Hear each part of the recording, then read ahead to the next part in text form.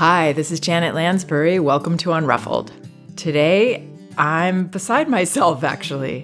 One of my idols is here, Dr. Tina Payne Bryson. I'm sure most of you have heard of her. She's co-authored with Dr. Dan Siegel several of today's most read parenting Bibles, revolutionary books, really, because of their neuroscientific approach to behavior. The Whole Brain Child, No Drama Discipline, The Yes Brain, and now she has a brand new book, The Power of Showing Up. I've had the privilege of reading it, and they get to the crux of the issue, what matters most for parents. They clear away all the extraneous ideas that we all hear about online and everywhere, and really get to the core of what matters, which is raising a securely attached child and what showing up means. Hi, Tina. Hi, I'm so excited to get to talk to you. And that was so nice, but you are one of my idols too. So it's just a love fest today. It's just so fun. I think you do such amazing, important work that really resonates and connects with parents. You come with authenticity, and there's not a lot of shame and heaviness that comes in your approach, which I really appreciate. I think we all carry such a burden of wanting to do it right, and we beat ourselves up so much of the time. And so I think respectful parenting space where we really want to be respectful of our kids and use the experiences we have with them to build their skills and strategies in their brains so that they can become these amazing human beings requires that we're respectful with ourselves too. And I think that piece sometimes is missing. So I really appreciate you. Yes, and actually that's one of the things that I was so moved by your new book, The Power of Showing Up, the space that you hold for parents and how you help validate them and give them hope for changing these patterns that we all were raised with. Understanding that where we came from is going to impact and mostly direct the way that we engage with our children, and the power of that, and how we have to, as you say, get in touch with our story so that we can do it differently. You know, either our story happens to us or we shine a light of awareness on it so that we are not sort of enslaved by it. You know, books are sort of like babies in a way. I love all of the books I've written with Dan. I certainly have favorites, like you would not with children, probably, hopefully. But I think this book, The Power of Showing Up, it really is the book that's been waiting to be written from the very beginning. What's so powerful about the message of this book is that for those of us who feel like we work so hard to do everything just right and to do everything for our kids that they need and, be really intentional, and for the parents who are really overstressed, overscheduled, maybe even distracted and checked out, the message is actually the same, which is the number one most important thing our kids need from us is to show up. And what I mean by that is actually based on decades and decades and decades of research done all around the world in multiple cultures, looking at what do we know is one of the very best predictors for how well kids turn out on everything that we measure them on. And the answer is really just one thing. I mean, there's so many parenting books and there's so many parenting approaches and there's all these things we need to be doing, we think, but really the science boils it down to this one idea, which is that kids who have at least one person with whom they have secure attachment are the ones that turn out in the ways that are most resilient. They have healthier relationships all throughout their elementary school, middle school, high school, college, and adulthood. They have better mental health. They have better leadership skills. I mean, just on and on and on, which are actually very interestingly tied to functions of the middle prefrontal cortex. So what I mean by that is a fully built brain that has its full capacity comes about from secure attachment. So we see better empathy and insight and flexibility and problem solving, all those things that go with it. So when we say, though, that the best predictor is having secure attachment with at least one person, what do we mean by that? And that's what we really do in the book, is to say what secure attachment is. And Dan and I like to talk about the 4 S's, which is where our kids feel safe, which some people might say, well, that's obvious. Of course we have to keep our kids safe. But it's actually really interesting to pull that apart and to ask questions like, Are there things we're doing as parents where we become the source of fear for our children, including fighting in really, big ways with our significant other in front of our children or other kinds of things like that? But do our children feel safe? Do we help them feel seen, where they feel like they're known, that we understand their internal experience? The third S is soothed. So it's sort of like, you're really upset. I will keep you safe. I'm here with you. I understand what you're feeling, and I will help you calm down. I'm going to soothe you to get you back to yourself again. And then repeatedly over time, not perfectly, but predictably enough, when kids feel safe, seen, and soothed by their caregiver, then the brain actually wires to build what we call secure attachment, which is basically where the brain has wired to predict and expect that if they have a need, someone will show up for them. And, you can see why that would be so powerful throughout their whole life in terms of the kinds of relationships they have, how they feel about themselves, where they can focus their attention. Like, instead of being hypervigilant to scan their environment all the time to make sure they're safe, they're like, yeah, people are here for me. I can focus my attention on learning about philosophy or how to do, multiplication tablets or, those kinds of things. So this is huge. And that's really the crux of it, is feeling safe, seen, soothed, so that they can build that secure wiring. And that is most coming about when we consistently, not perfectly, show up for our kids, particularly when they are in distress or in need. And this actually affects the way that their brain is wired, is what you're saying.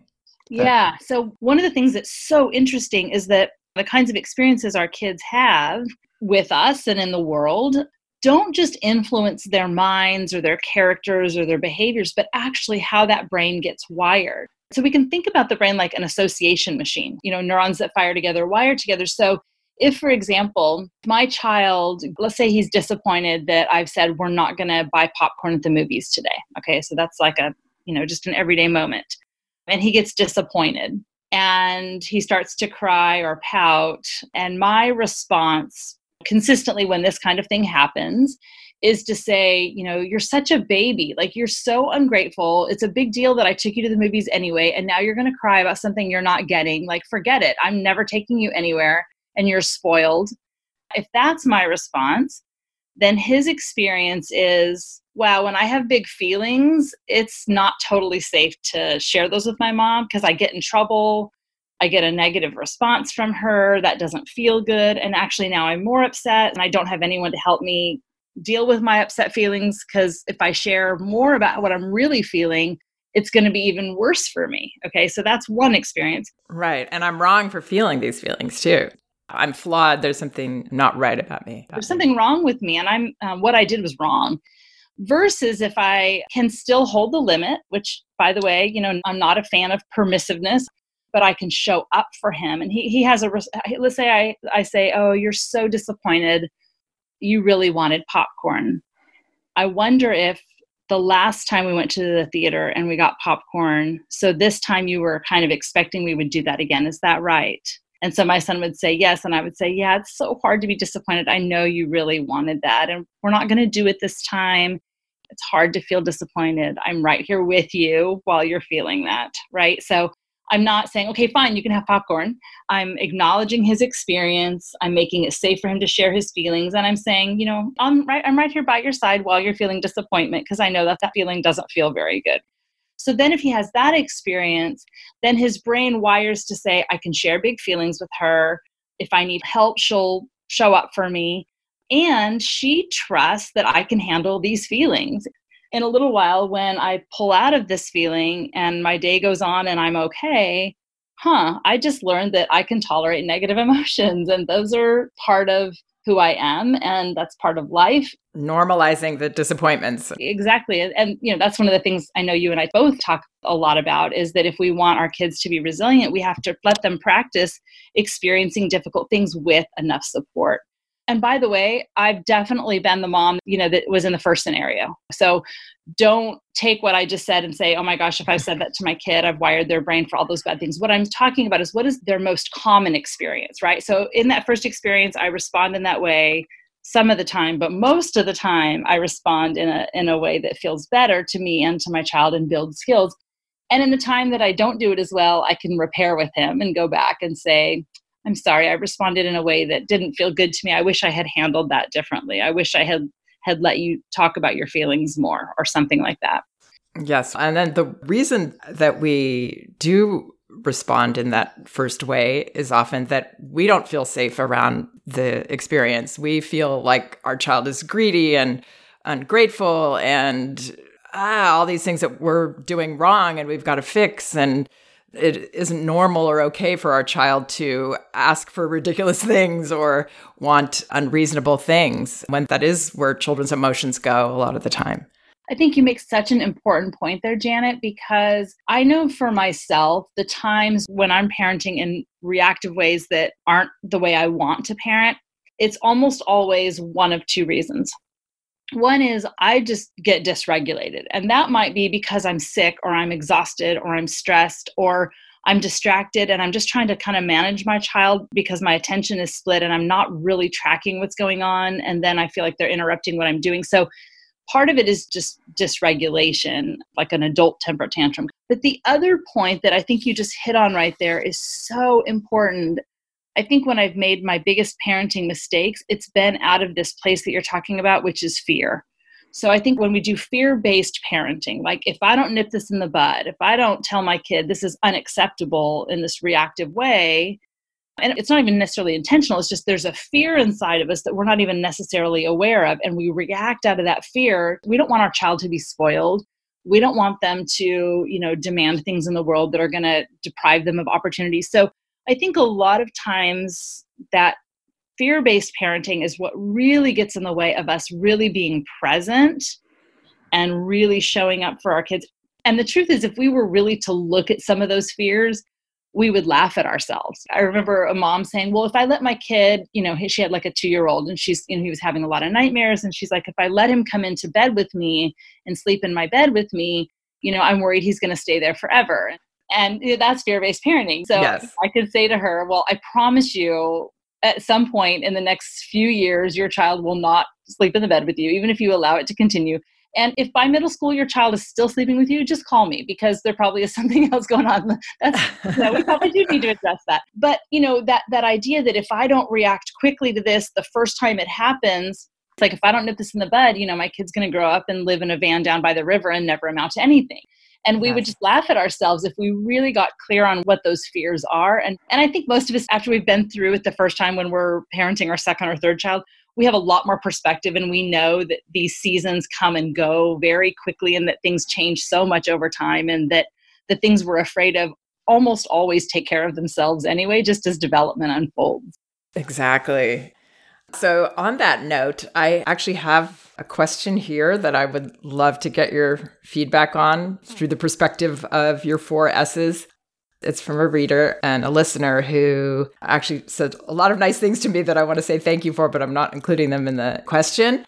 But I'm grateful. It always makes my day when people express support. So she asks, what is the developmentally appropriate response to a 2.5-year-old when she's not having a meltdown or tantrum, but simply talks, or more like demands or yells at you, in a tone or way that is disrespectful?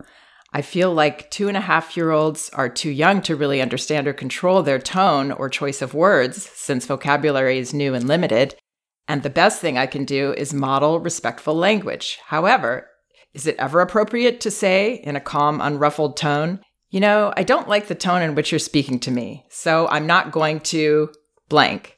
Or is there something else to do, say, or teach this? Or is it simply by modeling that they will learn? Is there an age when addressing tones and word choice becomes appropriate? I would like to raise a child that talks respectfully to me and others. Any insight is greatly appreciated. Oh, that's a great question. We've all been there. The first thing is, you're right that a 2.5-year-old, language is exploding. If she is expressing herself with tone that sounds disrespectful, or Janet, I'm sure you've heard people talk about, it's like I have a teenager in my house already, at this age. Right. This is actually awesome that she is using kind of emotion-filled nonverbal communication and tone with you, because it's evidence of sophistication. It's evidence of development.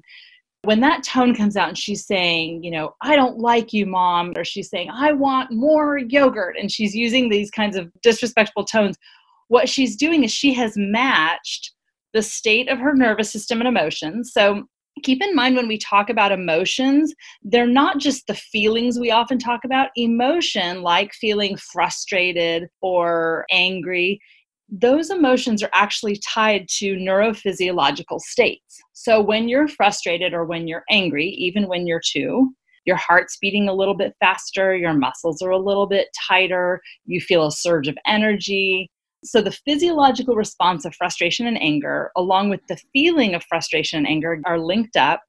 And then she has now linked up communication to that. So she's using her words with nonverbal tones that are a match. So this is awesome. This is evidence of good stuff. So now let's talk about how you respond. The first thing is to go back to the core and purpose of discipline, which is to teach. We have completely lost our way. When we use the word discipline, typically people associate that with punishment.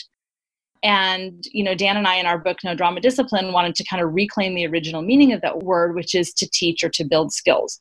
So each time we are disciplining, we are teaching. And if we can just hold that in mind, that can change everything. Now, I'm not saying when my kid says something disrespectful to me, I'm thinking, oh, what a wonderful opportunity. I'm so grateful for this opportunity, because my nervous system can get reactive too.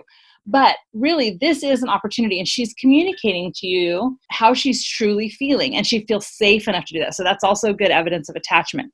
So what you can think about in this moment is this is an opportunity to build skills.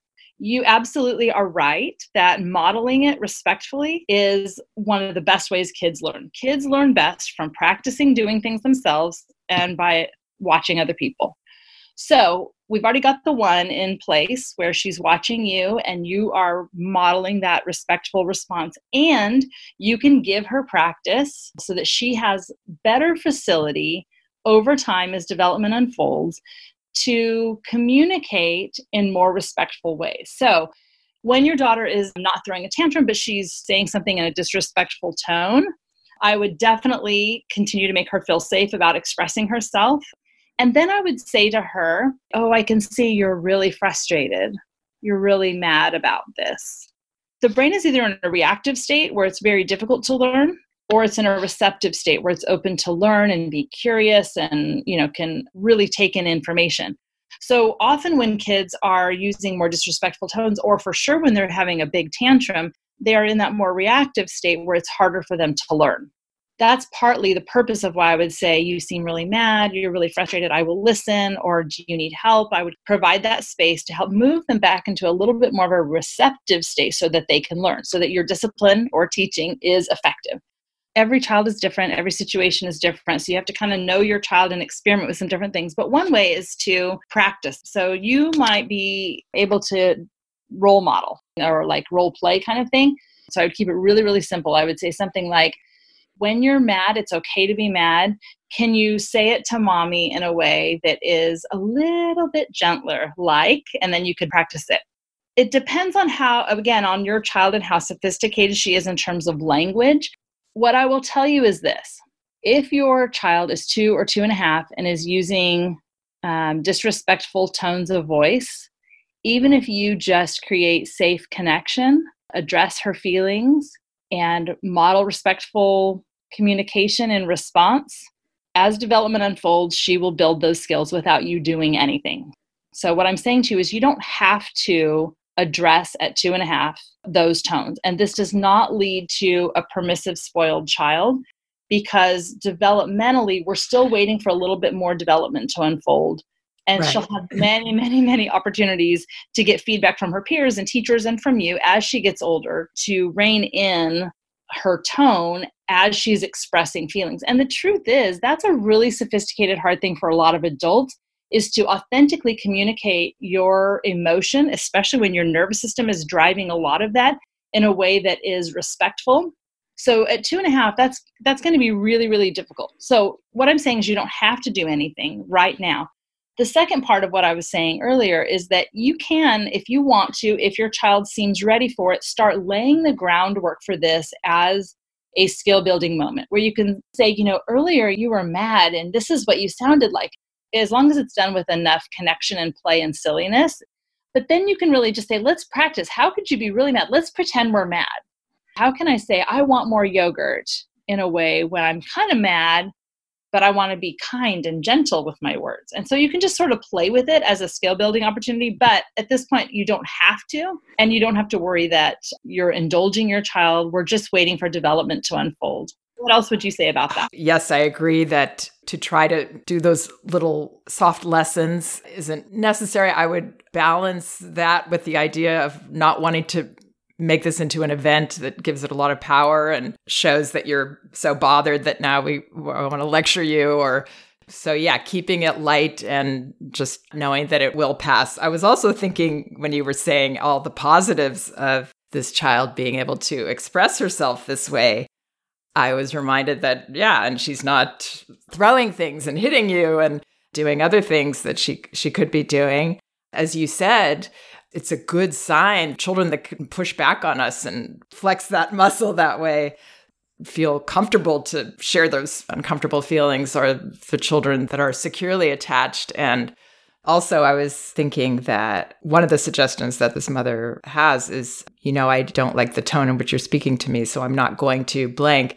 What she's talking about there is holding a limit, but I think the way that you suggest doing it is definitely going to be more helpful in shifting this behavior, allowing this behavior to play out, than to confront it in a way where the parent is a little bit lowering herself to taking that as as a peer would. What you're saying is you're still holding the limit by not jumping to go get her whatever it is. You're not saying, okay, sure, I'll get that right away, or rushing or feeling like, oh, yeah, I gotta, please the boss here, which I used to feel like that with my daughter sometimes. Yeah, I'm glad you came back to that part of the question, because I think, that's a lot of how our parents did it, and we don't know what else to do. So let's say the daughter's like, get me juice now. And the mom is like, I'm not going to get you juice until you ask me nicely. Instead, we can basically say, oh, you sound really frustrated, or you sound angry when you're saying that, I will listen, or what's going on. And that's a bid for connection. And that's really what all the attachment stuff shows us, is that when our kids are in distress, and that might mean full on tantrum or terrified, but it also might mean I'm really frustrated and my feelings are kind of taking over here, right? Or anything in between. When we're in distress, that's when we most need connection to regulate our physiology, to regulate our emotions, even to regulate our body temperatures. I mean, there's a lot that's happening there as mammals, and the purpose that attachment plays. So I think for you, mom, that's asking this, in that moment, see that those dysregulated moments where she's being disrespectful are a bid for connection. So like, I remember one time when one of my sons was 4 or something, he was like, I hate you, you're so mean, and I don't even know why people listen to you. Like, here you go, parenting expert, deal with this, right? The first thing in that moment is to stay regulated myself, and then to just say, oh, you sound so mad. What's going on? And I respond as if he's physically hurt. That helps me kind of frame what's happening. It's like if he skinned his knee, I would be like, oh, what happened? Come here. How can I help? And I did the same most of the time when my kids, showed big emotions like that. You're having a hard time. I'm right here with you. What do you need? Or how can I help? So then you're actually breaking the connection between stimulus, like I'm demanding juice in a terrorist fashion and my mom's going to go jump to get it. You're breaking that association just by connecting. And we're still holding the limit, and we're not having to do some kind of consequence thing that is actually going to create more distance between us and make our child feel more disconnected and therefore create more of the behavior. But yeah, these things are hard to remember. It takes a lot of practice. I love your idea of thinking about it as your child physically hurt. That's another wonderful tool for parents, I think, to figure out how to get in the right state of mind. It is hard to remember all that stuff. So you kind of think about when your child is in distress, physically, emotionally, whatever, really anytime, any moment that comes up, any particular behavior we need to address, think about those as back burner issues, and front burner is always connection and relationship. I promise you that the more we focus on connection and relationship with our kid while holding boundaries and limits, that, the behaviors start just getting less and less and less. Exactly. I have this part of your book here marked where you say, keep your relationship with your children on the front burner. Most other things, when it comes to behavior, can remain back burner issues. Teach the lessons you need to teach, but do so in a way that values and prioritizes the relationship.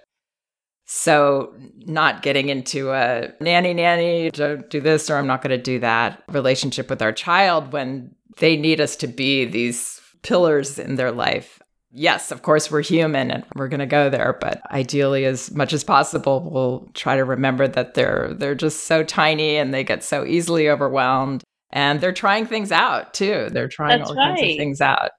Also, if we are to tell our kids, if you speak in a nice way, then I'll do it for you. Be prepared for your child to say, well, if you get me juice, then I'll get in bed. Be prepared for your child to use that same kind of threat bargaining kind of strategy, which obviously we wouldn't want. So it's again back to that modeling question. Exactly. You are an amazing speaker. If anybody ever gets a chance to see Tina Payne Bryson present at a conference, which she was the keynote speaker at the RIE conference this last year, she is so inspiring. And one of the things that I love that you did, you imitated what we as parents tend to expect when, we're not in the space that we want to be in with our children, where we're going at their behavior in a reasonable way. Like, I don't like the tone you're speaking, so I'm not going to do that. And we expect that they're suddenly going to turn on a dime from this somewhat dysregulated, uncomfortable state they're in to be doing that behavior. And they're going to say, oh, excuse me, I'm so sorry. Of course. What was I thinking? Which is so spot on because that is what we tend to expect. We expect they're going to be reasonable like we are and like other adults mostly are. I mean, it really is pretty funny if we can make fun of ourselves. I remember having this moment with my son. He was probably 7 or 8 and we had put him to bed and he had come downstairs and had his arms folded and, he wasn't throwing a tantrum, but he was clearly, having some big feelings. And he was like, I hate homework and my birthday isn't for 9 more months. And, he was sort of saying all this stuff. And my first instinct was to be like, you're tired, go to bed. And it's back to that point you were making. Like, if I had said that, I doubt he would have said, you're right, I am tired. I think I'm feeling a little overreactive. I'm just going to go on to bed now. Good point, Mom. Or, if I used the logic and said, I don't know, homework's your job. And do you know how many things I do around here? Like, you just need to, be grateful that you get to go to a good school. And, I can't make your birthday party come any sooner. And I doubt he would have said, oh, you've made 2 really good points I hadn't considered. I'm good now. I'm going to go to bed. Or, in the daily life, we say to our kids, like, what are you so afraid of? There's nothing to be afraid of. Never once does the kid say, oh, good, that's really helpful. Kids are incredibly brilliant. By like 4, they actually already know that knowing something and feeling something are different. I'll give you a quick example. So my nephew was a preschooler. He was 4. He said, Auntie Tina, I'm afraid about something my friend at school told me. And he told me that there was a skeleton that lived in my bathroom. And he said, I know he's a liar because he told me he has an octopus that lives in his bathtub. And I know octopuses need salt water. So I know he's a liar. I know there's no such things as living skeletons. And then he paused and he said, but I'm still afraid. So he had all these logical strategies he had already worked through about why that information was not valid. And he had an emotional response that wasn't necessarily in line with that logical information.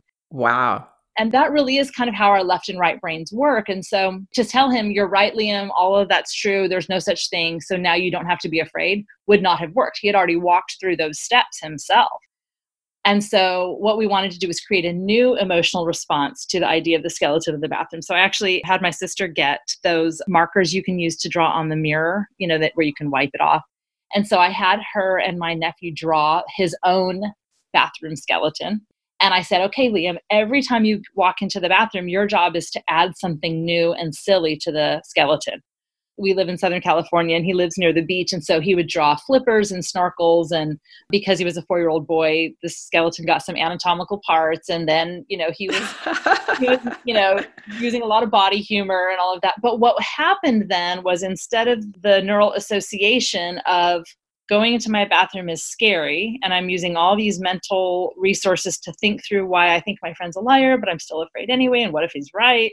What happened was he could walk into the bathroom anticipating with silliness and laughter what funny thing he was going to do to the skeleton. So it became his skeleton. He had some ownership, and it created a really positive, funny, silly experience related to that.